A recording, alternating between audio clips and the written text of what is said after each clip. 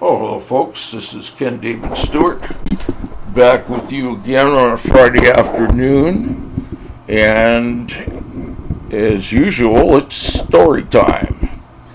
So we're going to go today to my story called Winter Dreams. The next couple of episodes I'm going to read to you right now. Okay, let me just get to my Word document right now.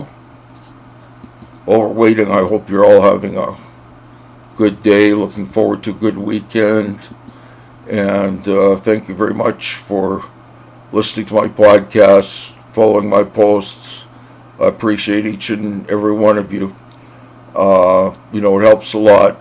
I want to keep this blog going, and I'm going to need some help in terms of some more views and likes and stuff of that nature.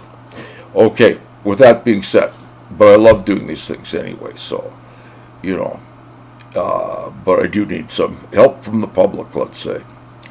Okay, let's get right down to it today. We're going to today Winter Dreams, and we're going to find the spot where I left off last time, which was earlier this week, I think. Okay, all looks good. We're getting close to it again.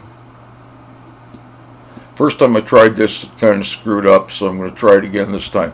Okay, Winter Dreams, episode 14. Whit Chandler was able to procure a 10:30 p.m. ice time slot for Rick's crash course in goaltending. Throughout his whole career, Rick had never had a coach really teach him how to play goal. All he got from them was criticism for his performance. On Wednesday, December 5th, 1967, this suddenly changed. As promised, Coach Reynolds brought along his number one goalie, Brent Peterson. Coach Reynolds told Whit Chandler to stay in the stands and just observe as he and Brent taught Rick. To start off, Coach Reynolds sent Brent to the net. He asked Rick to closely observe Brent's posture and how he always kept his goal stick flat in the ice. Next, Brent demonstrated how he cut down the angles. Brent showed Rick how to stop various and many different kinds of shots.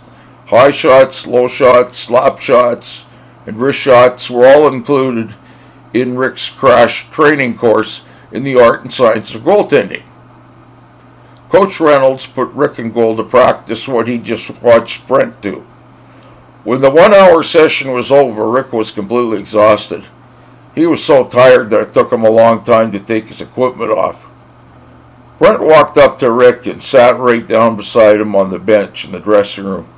I just want to tell you did really well out there tonight, kid, but we still have a lot of work to do. Coach Reynolds will book some ice time again for next week. In the meantime, I'm going to give you some homework. Brent handed Rick a copy of Lloyd Percival's Hockey Handbook. He told Rick to read and study the chapter on goaltending and to start practicing some of the suggested exercises in the book on his own. Rick attended and participated in 2 more private training sessions with Brent Peterson and Coach Reynolds. Rick had absorbed a lot of new strategies to help his individual play. On the Thursday night following his last practice, Rick saw his newly acquired skills start to pay off. The Cougars were playing a team from the north end of the city. The Cougars' opponents were ranked very close to the Cougars in the league standings. Northwood's strategy for the game was to intimidate the Cougars with a punishing display of physical confrontation. The Northwood Raiders did everything in their power to engage the Cougar players into fights. They hacked, slashed, tripped, and tried every illegal maneuver to draw the Cougars off their game. The Cougars were a relatively small hockey team that was not known for aggressive play on the ice. The Cougars really only had one player that was a scoring threat, and a Raiders player managed to engage him in a fight during the first period, led to both of them getting expelled from the game and suspended. By the start of the second period, Northwood had the Cougars on the run. The smaller team was by now totally intimidated, and their one scoring threat was out of the game. Cougars now did not believe that they could win this game. Their revised goal was to get out of this arena alive. The game officials appeared to have been bought off by the Northwood Raiders. They refused to call penalties on even the most egregious infractions. Several of the Cougars' white road jerseys now displayed blood stains. Amazingly, after all this mayhem, the game was still scoreless going into the third period. The reason was the outstanding play of Rick Miller in goal. Rick stopped shots from every conceivable angle, including 3 breakaways. This heroic effort by the Cougars goalie caused Northwood to become both frustrated and dispirited. It was as if Rick's superb play had drained the fight right out of the Raiders. The Cougars capitalized on some late-game lackadaisical play by Northwood and scored 2 quick goals. With time running out, the Raiders coach chose to pull their goalie in order to acquire a 6th attacker. This strategy backfired when the Cougars scored an empty net insurance goal. At the final buzzer, the Cougar players left the bench and mobbed Rick. They all knew who had won the game for them.